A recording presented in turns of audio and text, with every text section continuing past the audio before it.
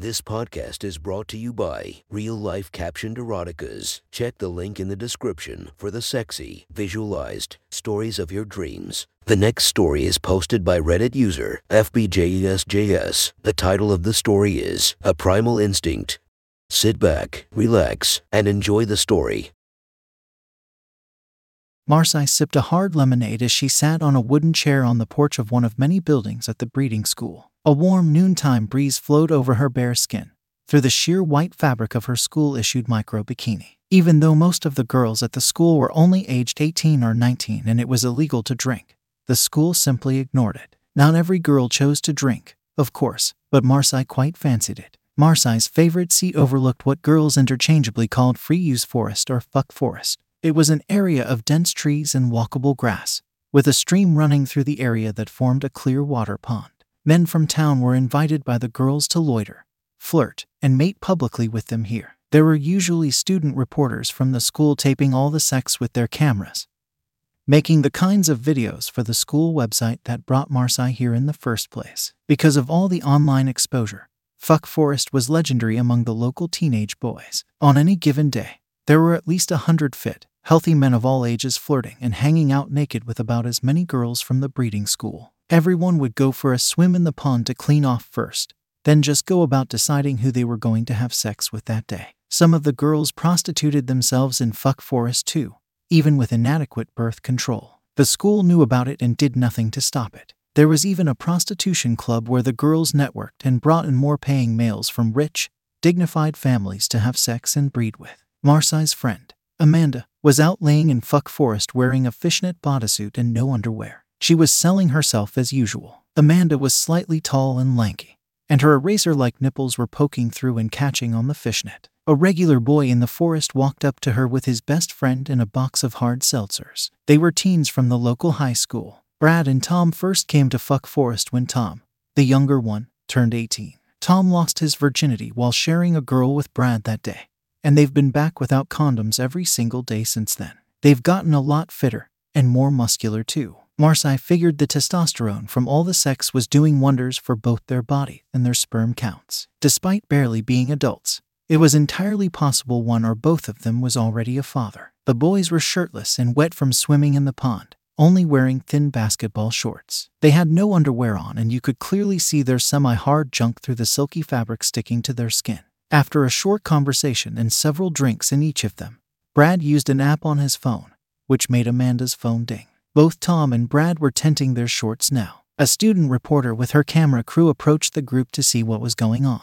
He showed his phone to the camera. Brad used an app made by the prostitution club to pay Amanda $200 and ask for consent to have sex. The app also warned the boys that Amanda was scheduled to ovulate soon and didn't take any birth control. It was meant to be a warning, but the inebriated boy pointed it out to the camera like it was funny. Marcy happened to know that Amanda was purposely trying to get pregnant from sex work and didn't need the money. Amanda was always talking about how the idea of getting pregnant from it made her come, and how she knew the trait ran in her family thanks to DNA testing. Once Amanda consented to have sex with the boys from her phone, they quickly stripped out of their shorts. The boys were already hard and dripping precum after looking at Amanda's nipples and pussy through her fishnet for so long. Amanda lay back while Tom put one knee down by her head and offered her his cock, which she happily started playing with. Tom's above-average manhood and sizable balls were nested in trim, clean pubic hair. Amanda grabbed the boy's strong, firm thighs in lust and pulled him in,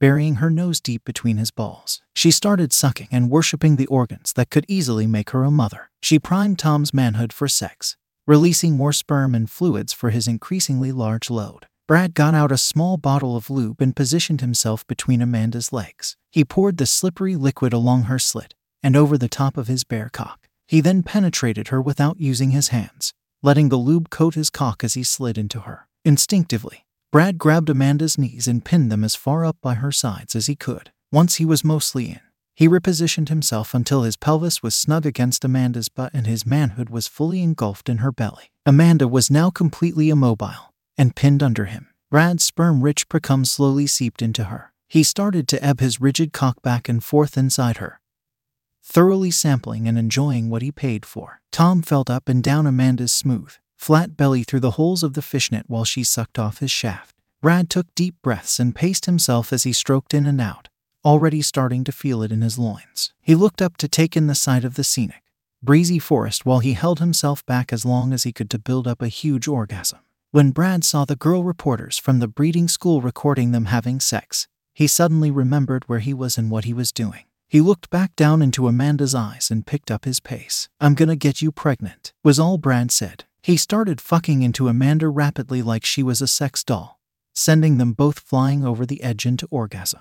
Everyone around looked over to watch them now, at least 20 or 30 people. The boy knew he could wind up a father if he didn't pull out right now, and he simply didn't care. He paid to get off as hard as he could, and he needed to breed with Amanda to do it. Brad's cock grew large and rock hard against her insides. He grunted like an animal, and his hips rocked violently in place as he emptied his nuts into Amanda. She gasped and her eyes grew wide when she felt it. The force of his ejaculation was enormous. He bottomed out and froze from overstimulation, but their orgasms kept coming. Everyone just stared at the base of Brad's dick as he squirted powerfully into her. After the lovers settled down, everyone relaxed to catch their breaths. Tom lay back and idly touched himself while waiting his turn. Brad pumped back and forth a few last times before slowly pulling out, releasing an avalanche of bubbly white cum from her pussy. The camera crew made sure to get lots of close-up angles of Amanda's cum-soaked pussy while keeping her face in the frame. Swapping spots, Tom wordlessly got into position and penetrated her easily. He was rougher with Amanda than Brad and finished a lot sooner. After just a minute of fucking,